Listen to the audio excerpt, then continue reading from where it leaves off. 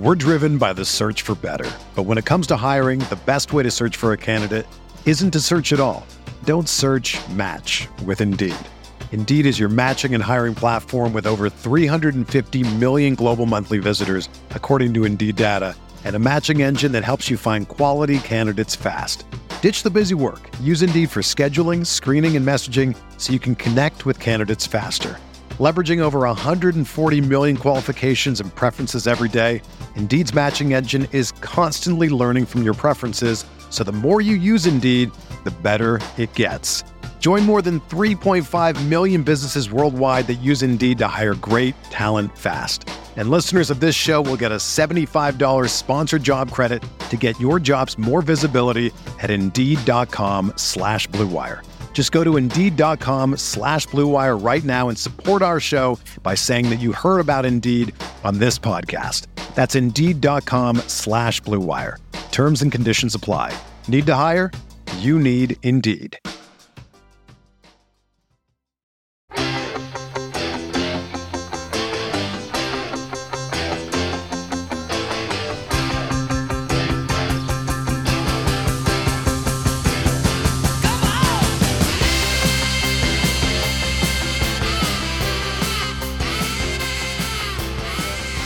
Welcome to Chasing Hardware, the podcast that sits down with the sports figures you grew up with and hears their stories. Welcome to Chasing Hardware. I am your host, Rich Lamello.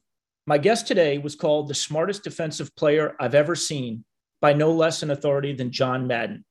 He was a three-time Pro Bowler and the 1973 Defensive Player of the Year. He won 2 Super Bowls with Miami and is one half of one of the best safety tandems of all time. And while he's been a scratch handicap, he wasn't even the best golfer in his college's defensive backfield. Ladies and gentlemen, please welcome to Chasing Hardware, Mr. Dick Anderson. Dick, welcome. Well, thank you very much. And that was a nice intro. Oh, my pleasure. Well, you certainly earned it. Dick, you were born in Michigan, but you were raised in Colorado and went to Boulder High School in Colorado? That's correct. I was born in Midland, Michigan, and when I was 5, we moved to Boulder. Okay, so for the most part, raised in Boulder, went to Boulder High School. Your senior year, you guys won a state championship. Is that correct? That's correct. And you were did you play running back and defensive back in high school? Yes, played both ways. So I was a safety on defense, and I was a fullback on offense. Okay. And my brother Bobby, who was a first-round draft choice of the Broncos 2 years after I was a sophomore quarterback. And then in high school, you also had played with Hale Irwin, the golfer who I alluded to in the introduction. He was your high school teammate. And then you two and your brother Bobby, obviously all different years, but you all went down the road to University of Colorado at Boulder. Hale Irwin and I did grow up together. Hale, of course, is a great golfer, and he was a great football player. We actually played football in junior high school, and at the University of Colorado. And at the University of Colorado, I was one safety, and he was the other one. In high school, we played football, basketball, and golf together. And we actually won the state championship in high school golf, Hale and I. That's amazing. And did you, when it was time to go to college, obviously, I think Hale was a year ahead of you and he went to Colorado. Did you consider any other schools, or was it going to be Boulder all the way? No, I took a couple trips, I think, just to take the trips. But when I was a senior, yes, I really wanted to stay and go to the University of Colorado. Okay. And so you go to Colorado, your coach there is Eddie Crowder, and he decides to make, this was like right at that time where guys were kind of there was starting to be the transition from two-way players to one-way players. And he decided to make you just a defensive back. What were your thoughts on that? And, kind of what was the thinking that went into that? Well, at that point in time, a lot of us did play both ways, and that was just about the time that they were starting to play, on one side, either offense or defense. And so, the coach is the one that makes the decision. I enjoyed being a running back, but in college we had a fullback by the name of Wilmer Cook, who was later drafted by San Diego. And I stayed on defense, and Hale Irwin was one safety, and I was the other one. Yeah, and you guys start when you're a sophomore, because back then freshmen couldn't play. When you're a sophomore, all of a sudden your team goes from being 2-8 the year before to 6-2. You finish third in the Big Eight. You and Hale are both playing D-back. The next year you're 7-3, and then the next year in '67 you're an All-American. Colorado finishes second in the Big Eight. You win the Blue Bonnet Bowl. Your brother is the quarterback. And so then you get drafted in. Well, first of all, tell me about playing with your brother. I mean, obviously you guys have a successful, when you're a senior, he's a sophomore, you win a bowl game, you finish second in a tough Big Eight conference. Tell me about what it was like playing with him. Well, Bobby was really a great athlete, and the ability that I was older than him, and he was right on my tail all the time. But both in high school, we did real well. We won the state championship, and he was a sophomore quarterback. 2 years later, he was a sophomore at the University of Colorado, and I was a senior, and he was the starting quarterback. So he had a good ability to in passing. He was smart. He was a good runner, and so and then he was drafted a heck of a lot earlier than I was by the Denver Broncos, and sadly, he got hurt earlier in his career, and so he didn't have the kind of record or experience that I did at the Dolphins. Sure. And both of you end up in the College Football Hall of Fame.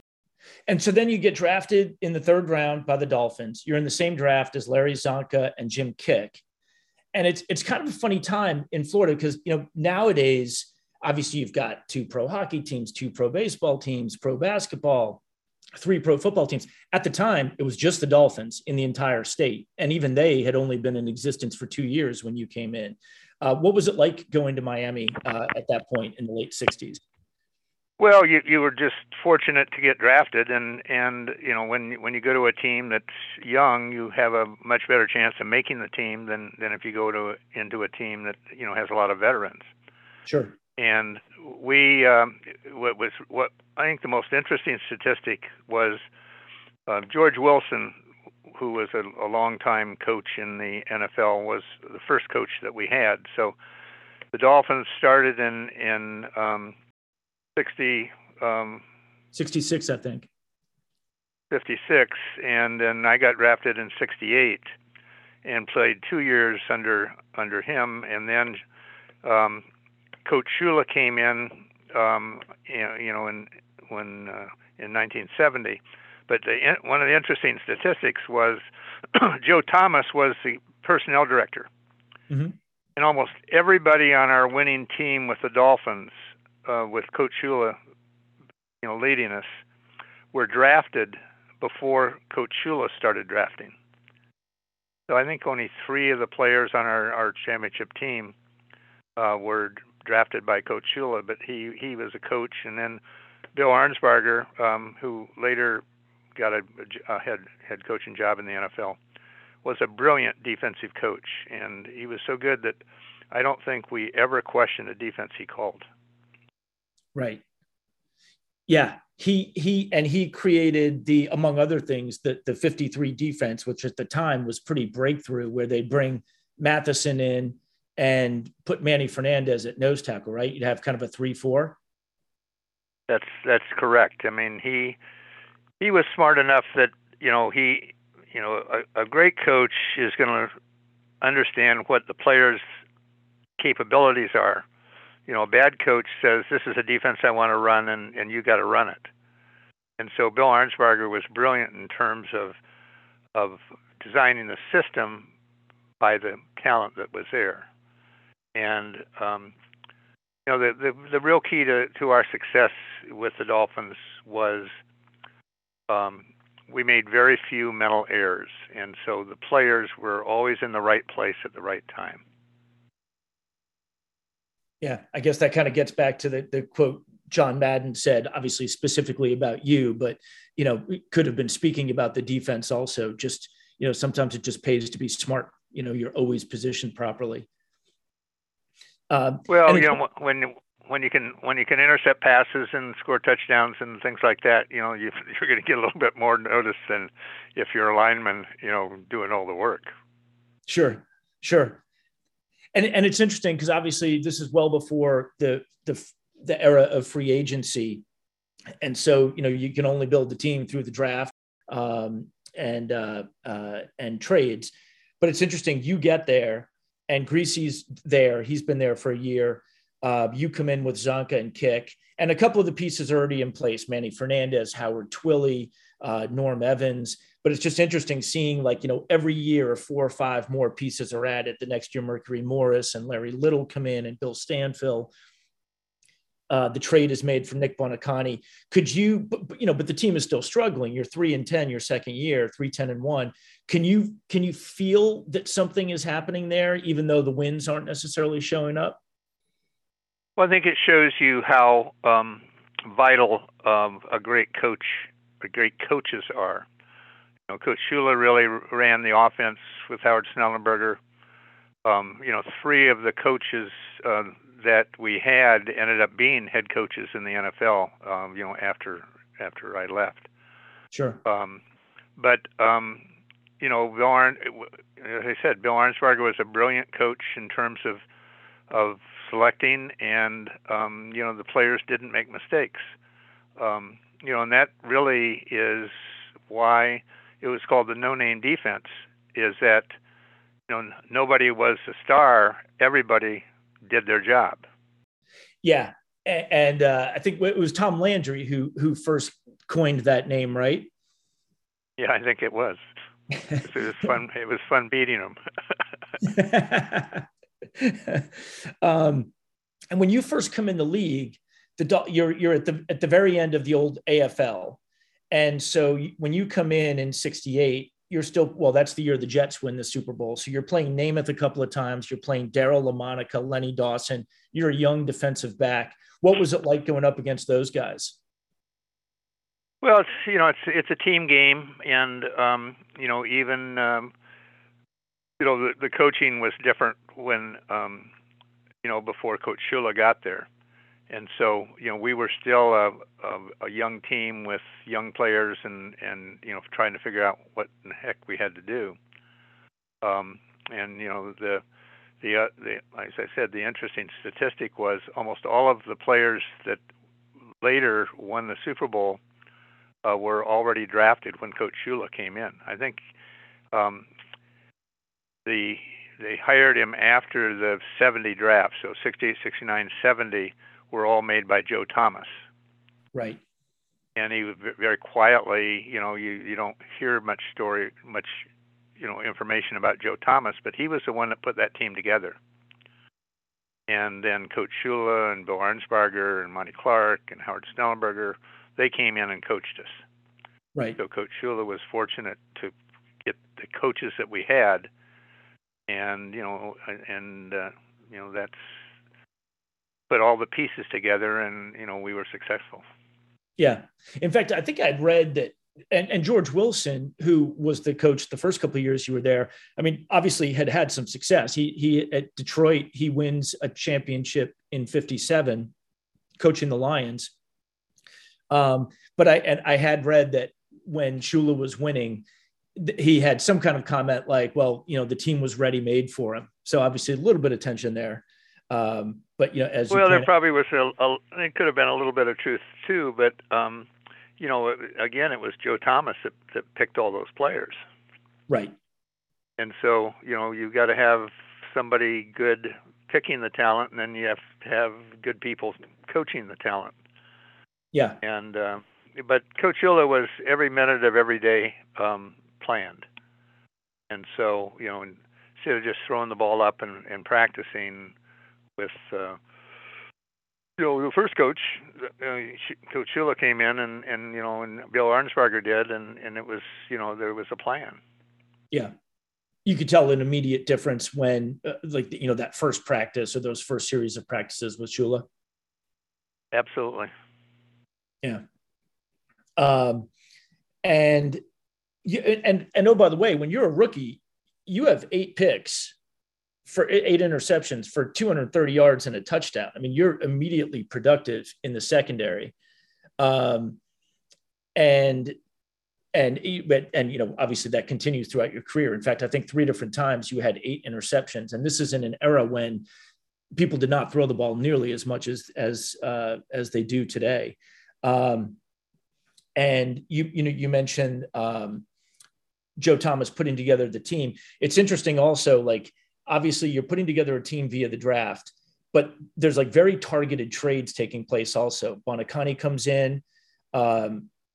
Larry Little had been in the league for a couple of years and they brought him in. Paul Warfield comes over from Cleveland and Marv Fleming comes in from Green Bay.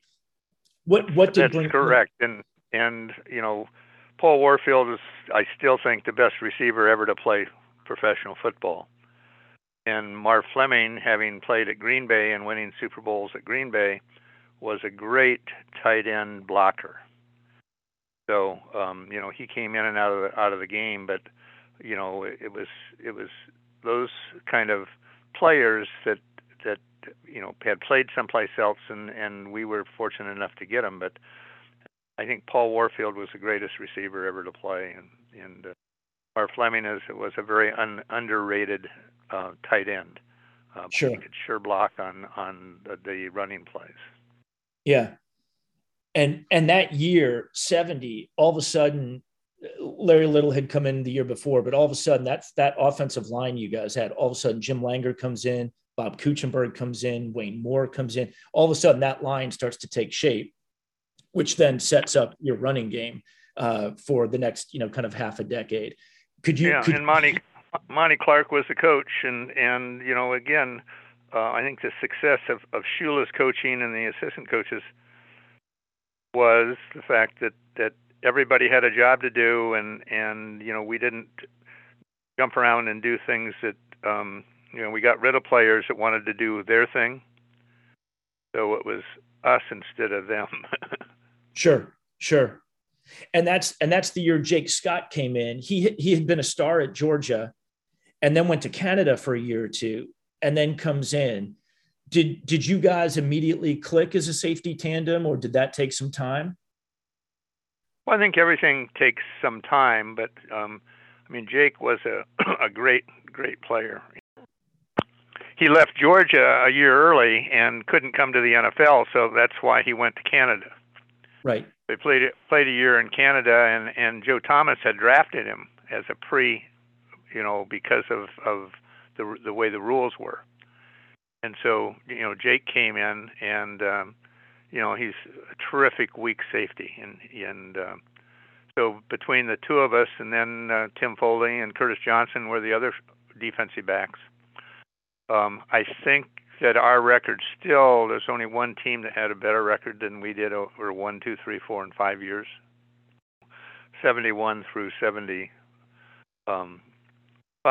and in those 5 years, if you take, at that point in time, the 1-year record, being undefeated in 72, the 2-year record, the 3-year record, the 4-year record, and the 5-year record, nobody hasn't done that. I think New England got within 35 seconds of tying us, but they didn't make it. Right. Yeah, exactly. Well, and it's fascinating to think that the NFL has been played for, 102 years now, 103 years, something like that.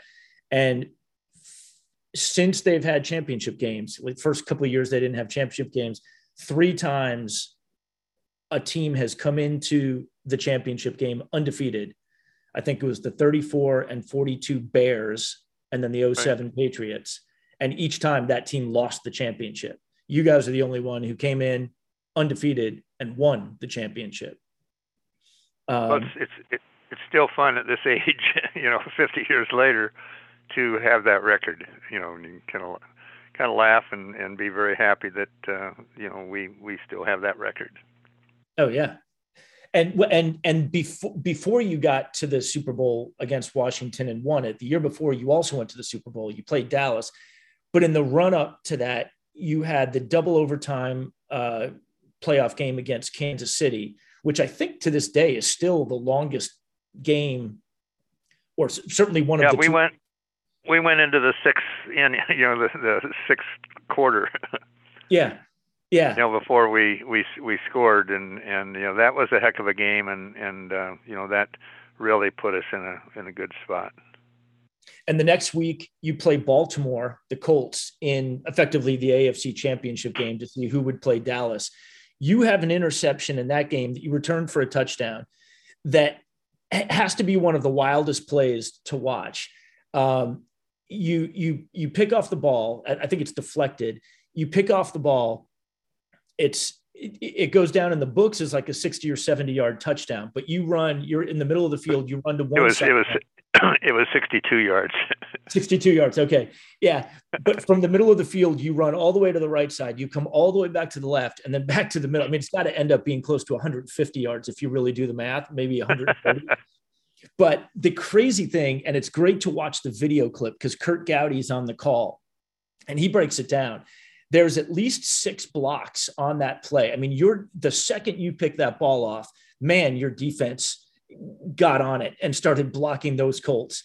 It was there were 6 perfect blocks. The first one was Jake Scott knocked out the first guy when Curtis Johnson tipped it, and I picked it up on their side of the field, and then was able to cross the field, and then the blocks started happening, bang, bang, bang, bang, and then I cut back and scored.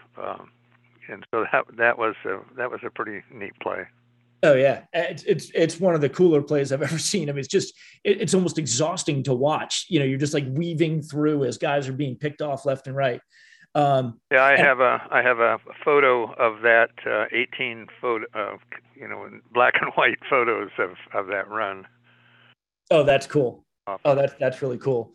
And I should point out that with that interception, and you had one against Kansas City the week before, right? In that double. Yeah.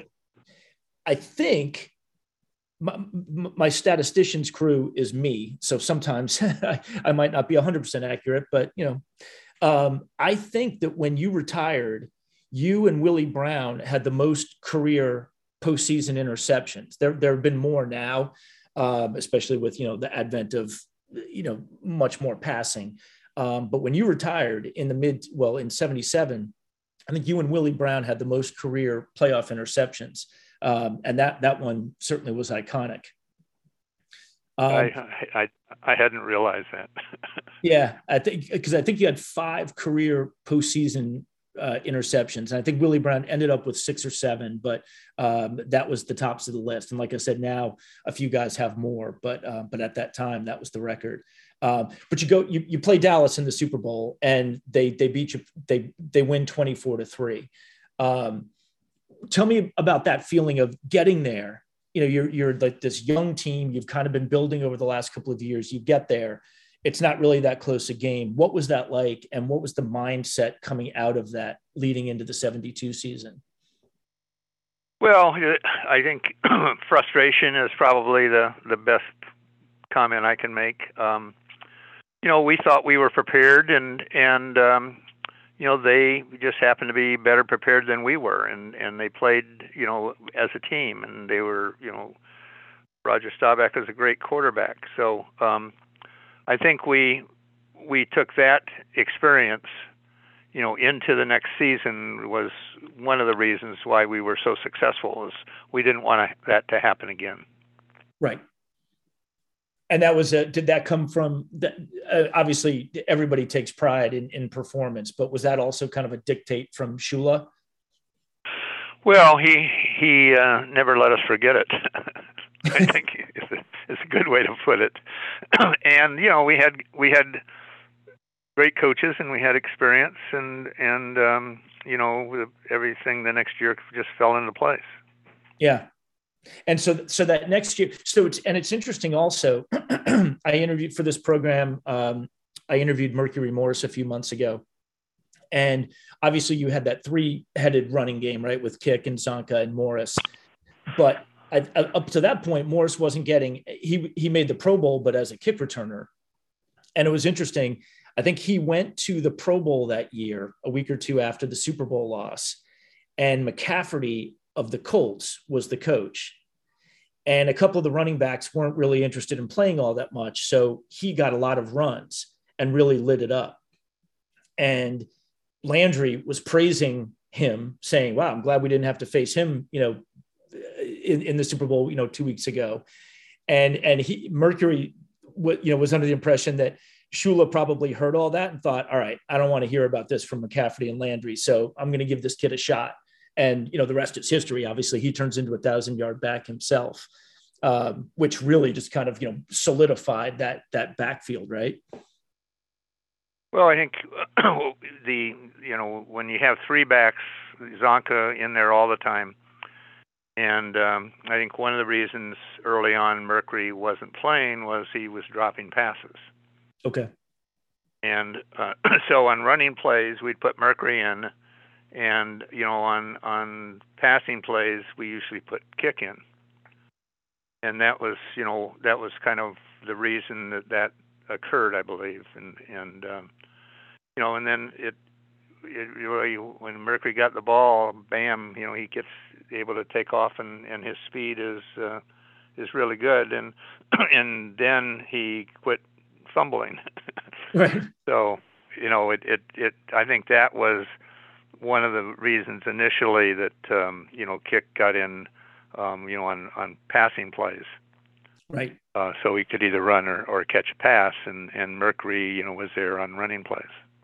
And I think Mercury still has, all these years later, I think he still has one of the top 2 or 3 yards per carries in NFL history, and it's like 5.2 or something like that. I mean, it's just astounding. And we had a great offensive line at that point in time, and he had the speed and the movements that he could get down the field. Yeah.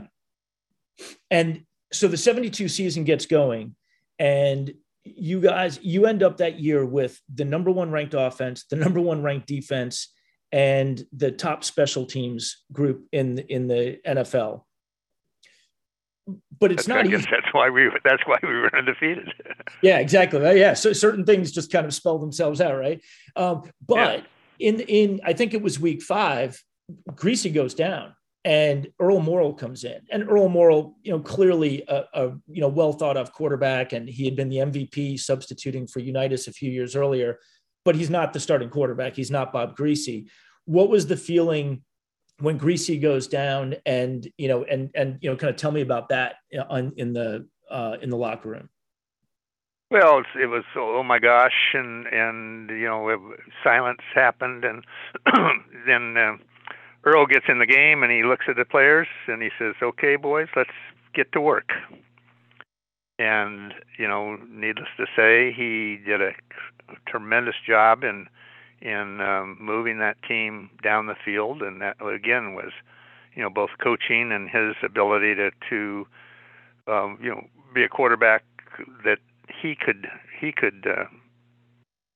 run and and pass, and he was smart, and so the defense had to suck it up a bit, and the offense continued to be successful. Right. And you get into the playoffs that year. You play a tight game against Cleveland. You win. And actually, there's a great clip of, speaking of the camaraderie and the teamwork, Kick scores the game-winning touchdown, and the first guy to meet him on the field is Mercury Morris. who had basically replaced him in the starting lineup. But, just to kind of show you the type of camaraderie that team had. And then in one of those quirks of NFL rules at the time, even though you're undefeated and Pittsburgh has 3 losses, they get to host the AFC Championship game. So you have to go into Pittsburgh to earn your right to go to the Super Bowl, even though you're the team that's run the table. What was that like going into Three Rivers? Well, it's like I said, that was a rule at the time, and Pittsburgh had a great team, and so it's just another one. We had to suck it up and do our job, and we were able to accomplish it. Sure. And so you're playing Washington. Great ground game with Larry Brown, very, very good receivers with Charlie Taylor and Jerry Smith and Roy Jefferson. And you effectively you are shutting them out until the final minutes of the game when obviously there's the missed field goal and the pass attempt by Gary Yepremian. And all of a sudden the game is tight with a couple of minutes to go. What was it like on the sidelines and in the defensive huddle as that game was coming, winding down? Well, it was a big surprise, and you have your kicker that was they drop the ball and he picks it up and runs with it, and he's scared to death because someone's going to hit him. Throws the ball up in the air and they catch it and run in and score a touchdown. That all of those kind of things shouldn't have happened. Right. So nobody was very happy about it, but we had to go in and suck it up and keep stop them from moving down the field and upsetting us. Yeah, I think they got the ball back with just a little bit of time on the clock, and obviously a score would have tied it, but I don't think they didn't even really get close. You guys were able to shut them down at the end. And then you come back for more in 1973. Now this particular year, you're the defensive player of the year. For the third time in your career, you have 8 interceptions. You have what some people, I think Don Shula said you had the best half of football that a defensive player has ever had. I would actually argue you had the best half of football any pro football player has ever had. You're playing Pittsburgh on a Monday night. In one half, you have 4 interceptions and you return 2 for touchdowns. You almost returned another one for a touchdown. You got close. Yeah, the third one I only got tackled on the 1-yard line, so I screwed up. and the funniest thing is listening to the call, Cosell he literally says 6 times, I don't believe it. I don't believe what I'm seeing. I don't believe it. And, you're not doing this against the 76 Tampa Bay Buccaneers. You're doing this against the Pittsburgh Steelers. What was, sometimes guys just get in a zone. Is that what you were feeling at that point? Well, yeah, they had the two different quarterbacks, and I got 2 from each of them, and it just happened to be in the right place at the right time, and it was again, Bill Arnsparger is the one that put us there, and so people don't realize how bright he was in terms of knowing what defense needed to be called, and I was fortunate enough to pick the ball off and score a couple times. I'm still mad I didn't score the third time. Yeah, it's unbelievable. For the year, obviously you're the defensive player of the year. You have 8 picks, but 4 interceptions and 2 touchdowns in one half and close to a third against one of the top 3 or 4 teams in the league is just amazing. And so once again, you guys are really good. You're not undefeated. You're 12-2, but obviously you're having a very good season. You knock off Cincinnati and Oakland in the playoffs.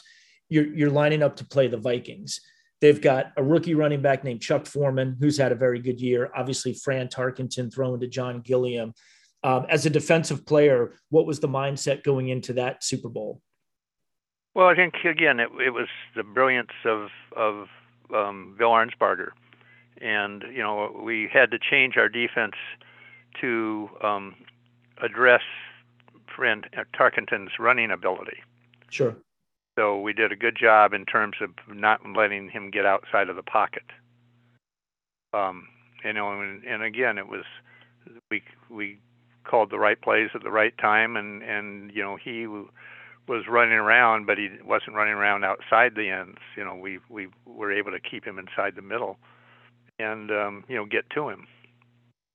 So again, I think Bill Arnsparger was the absolute reason that we won that game.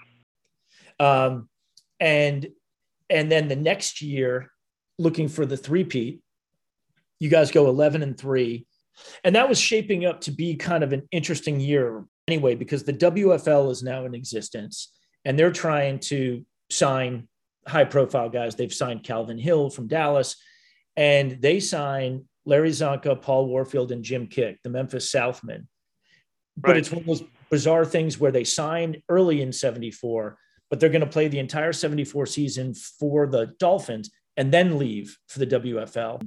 What was it like having these, kind of three high profile guys on the team, kind of knowing that this was their last year? What was that like in the locker room? Well, it was, I actually was president of the Players Union at the time. And, the NFL had all these rules and, where they weren't paying the players, certainly as much as they could have gotten.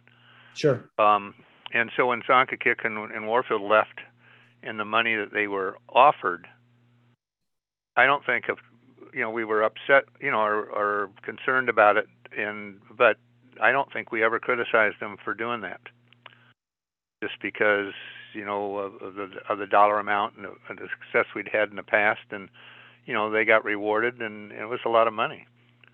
You look at the salaries today versus what they were, it's 50 years ago. My first salary was $15,000. I was rookie of the year, and next year I make $17,500. Right. Today they make it in a minute. Right. And so, it was, everything happens based on rules and what's going on with the economy. And, so I don't think any of our, we were not happy that we lost three great players. But, after the record that we'd had in the years that we played together, and they were able to make that kind of money, we couldn't criticize them for doing that. Sure. Yeah. And I think I saw an interview of Csonka where he said, somebody asked him, what was Shula's reaction to all that? And he said he basically never brought it up. We just played the season as you would play the season. And then afterwards, after we lost against Oakland, when all was said and done and we were back in Miami, he came to us and said, thank you for the effort. And, I wish you the best of luck. He said he was a total gentleman about it, that he seemed to understand. Well, it's the same, he understands what the dollar amounts are and the time that, we played. It wasn't a young player that got, drafted. Picked to go there. It was veterans that, were at the end of their career. Yeah. And you mentioned it, in 75, you become the president of the NFL Players Association. Did you take it over from Bill Curry? He was there before. I was the, each team had a player that was, would go to the national meetings. Sure. And, I was on the board first, and then those last 2 years I was elected president. And so, he was certainly the president before me, and I can't recall if it was I was right after him or not. Right. I only asked because I interviewed him a few months ago, and he was talking about how, John Mackey had just, kind of set the tone for the NFLPA and had done such a great job. And then Mackey said, I want you to be in charge. And he was like, oh God, I don't want to fill your shoes. And so, and I know that you had a line, when you became the head of the NFLPA, you had a quote, I think it was, I need this, like I need another knee operation. Was it a headache to be in charge? No, I enjoyed that. I thought I could do a good job, and I thought I'd help, the negotiations to get the players more money. and deal with those systems. And after that, I actually ran. That's when I retired. I ran for the state senate and got elected, and was a Florida state senator for the next 4 years. Was that one term or 2 terms? No, that was one 4-year term. One 4-year term. And then I just chose not to run again because I'd bought a business and just couldn't do both. I bought the RCA TV distributorship for Florida. Okay, got it. And then and businesses after that. Gotcha. It's fun. We're talking about Don Shula. I read one of the players on the team said something like, you're yelling at Anderson a lot. And he said, well, he plays harder when I yell at him. That's true. That's what he says. It was actually Nick Bonacani went up to him one time on the sideline, and he says, quit yelling at Anderson. And he said, just go away. He plays better when I do.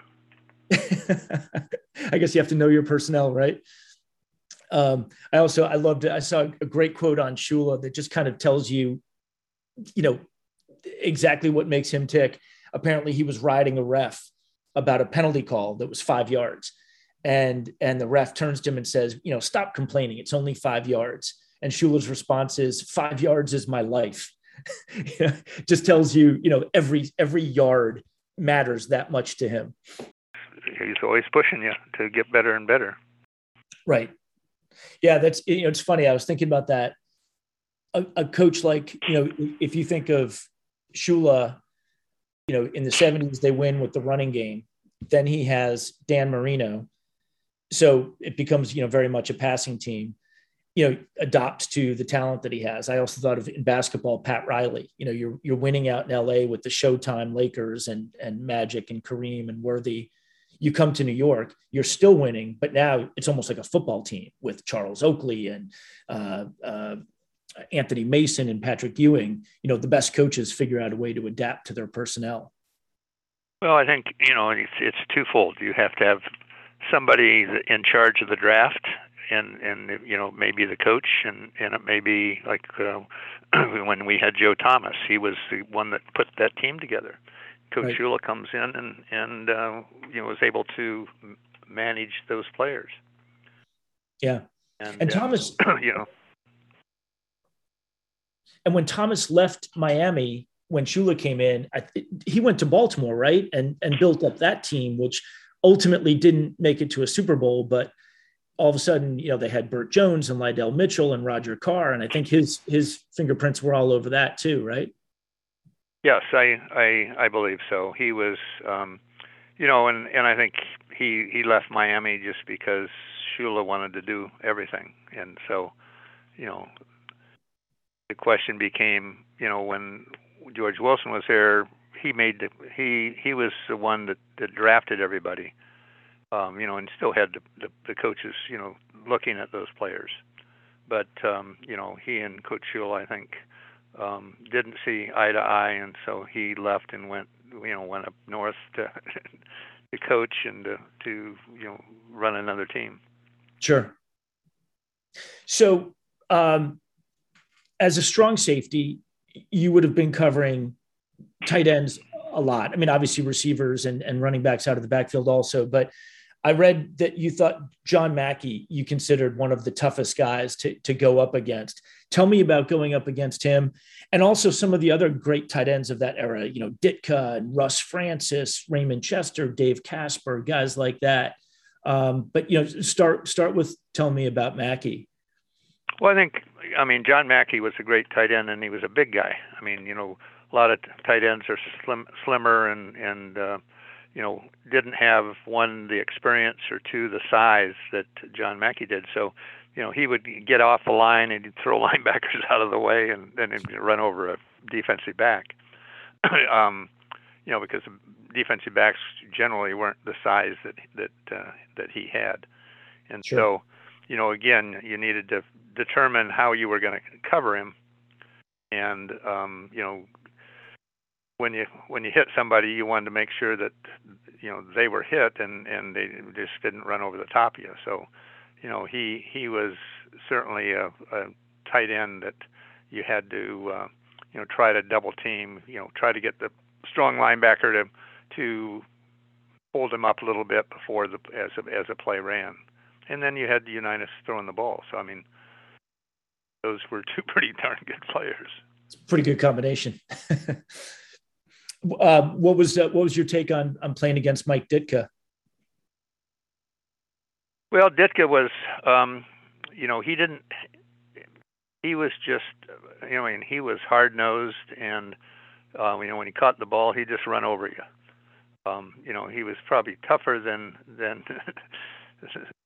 other one, but he was another great tight end that could catch the ball and he'd get upfield. So, again, you had to try to figure out how you were going to tackle him or cover him. In those days there was a lot of pushing and shoving sometimes if the ball wasn't in the air.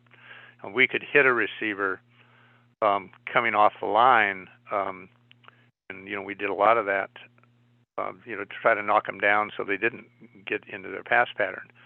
Today the rule is you can't do that. Yeah. So, well, and that was one of the successes that the defense had at that point in time is, we could hit a receiver, as long as the ball wasn't in the air. Right. Yeah.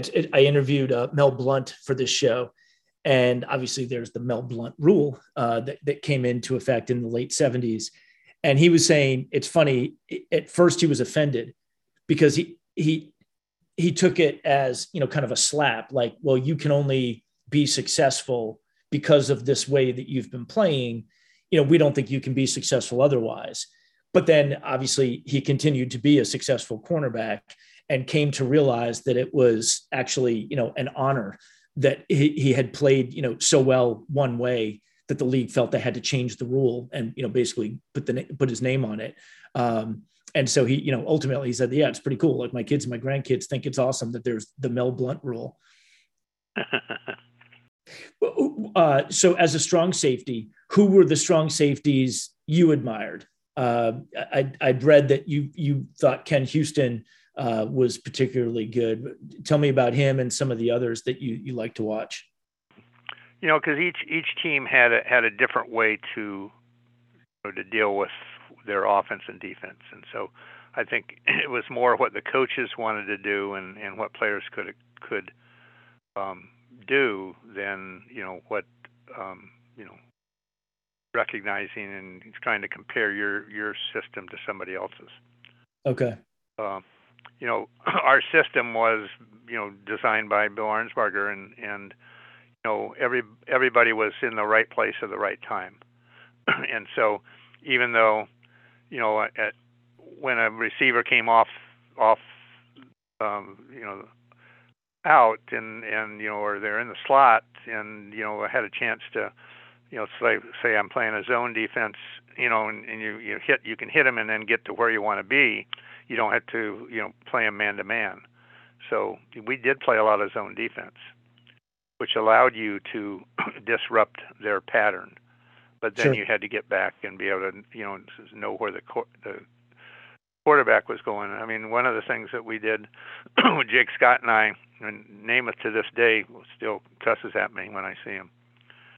But we would both make a step to going, like I was going to go, I'm on the left-hand side, and I was going to go out to the left-hand side.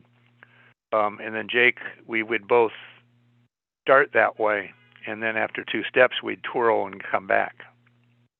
Okay. Namath would look up, and he said, "You blank guys weren't where we were supposed to be."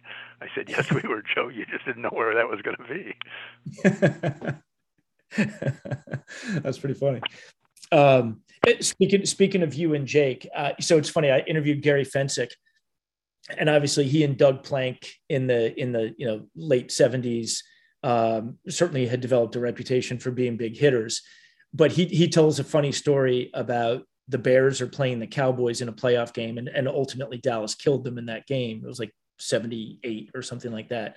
But he said that at the beginning before the game started, during pregame, Waters and Harris called them over and said something like, "Yeah, but we've been watching you guys. You guys are crazy back there." And they were like, "Oh my God, Cliff Harris and Charlie Waters know who we are."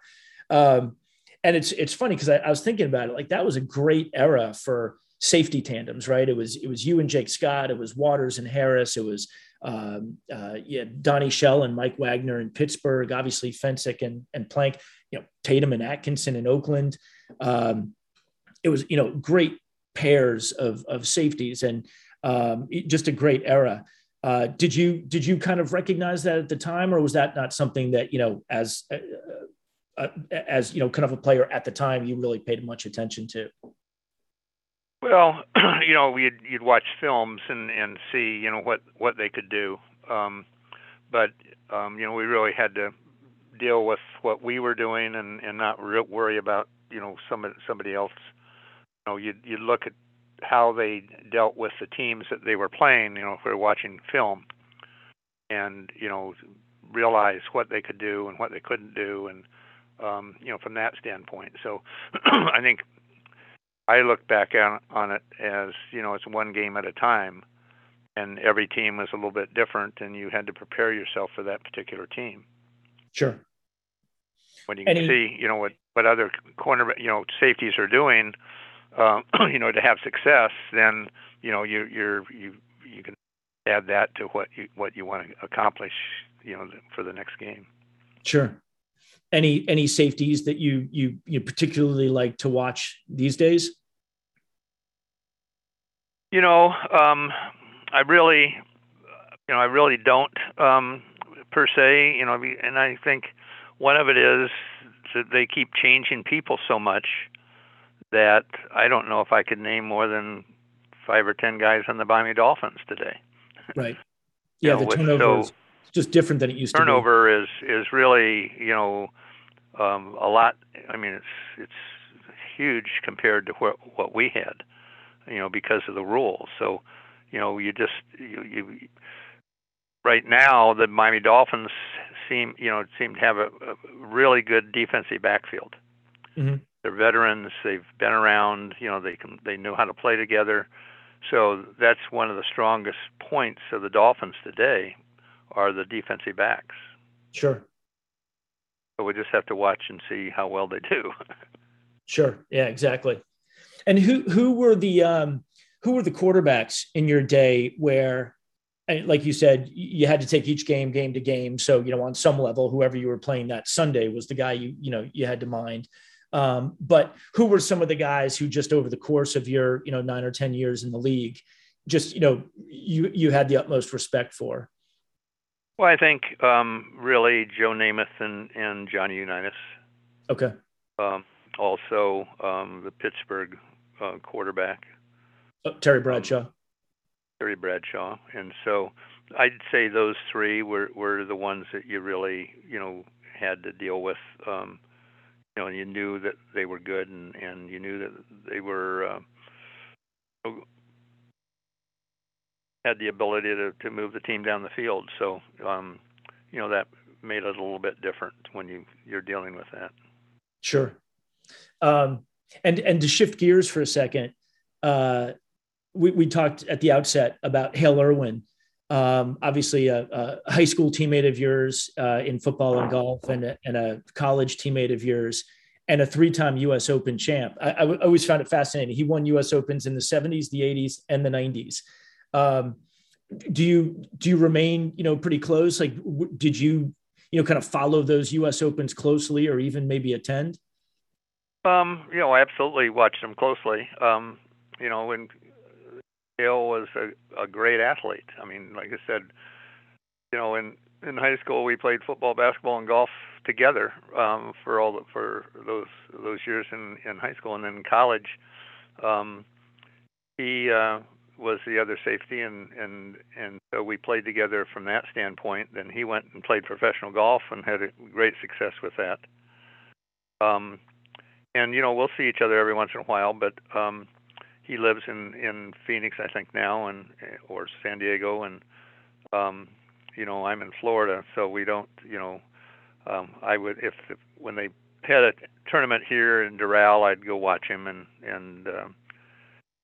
see. But he really was a great athlete. He was a heck of a baseball player as well. Like I said, we went to junior high school, and college together, and for him to come out of college and go to when you go to the PGA and go through the first test to get licensed. Qualifying school. When you get to the qualifying school, he did it the first year he was there. So, from that standpoint on, he was very successful. Yeah, he was a great athlete. So, like I said, we played football, basketball, and golf together in high school. Yeah, it's pretty cool. We played football. It's pretty cool to think that your safety tandem in college, it's you and Hale Irwin, and then it's you and Jake Scott for pretty much your whole career in Miami. It's pretty top-notch pairings. Well, we're just fortunate to have a great partner. Yeah, you can tell me what to do and how to do it. Yeah, that's funny. Well, Dick, I have to tell you, it's been great talking to you and hearing about, kind of the progression to, hearing about your years in Boulder and then at the University of Colorado Boulder, obviously those championship Dolphins teams and, some iconic players and coaches along the way. It's just been great, kind of hearing your stories. I really appreciate you taking the time to come on Chasing Hardware. Well, I'm happy to help you. Thank you. And thank you for listening to Chasing Hardware. I've been your host, Rich Lumello. The Michael Stanley Band brought us in, and the Suburbs with Life is Like are going to take us out. Speak to you next time. Tonight, it feels like life. Come on. Life is like. Life is like. Life is like what it is. Life is like.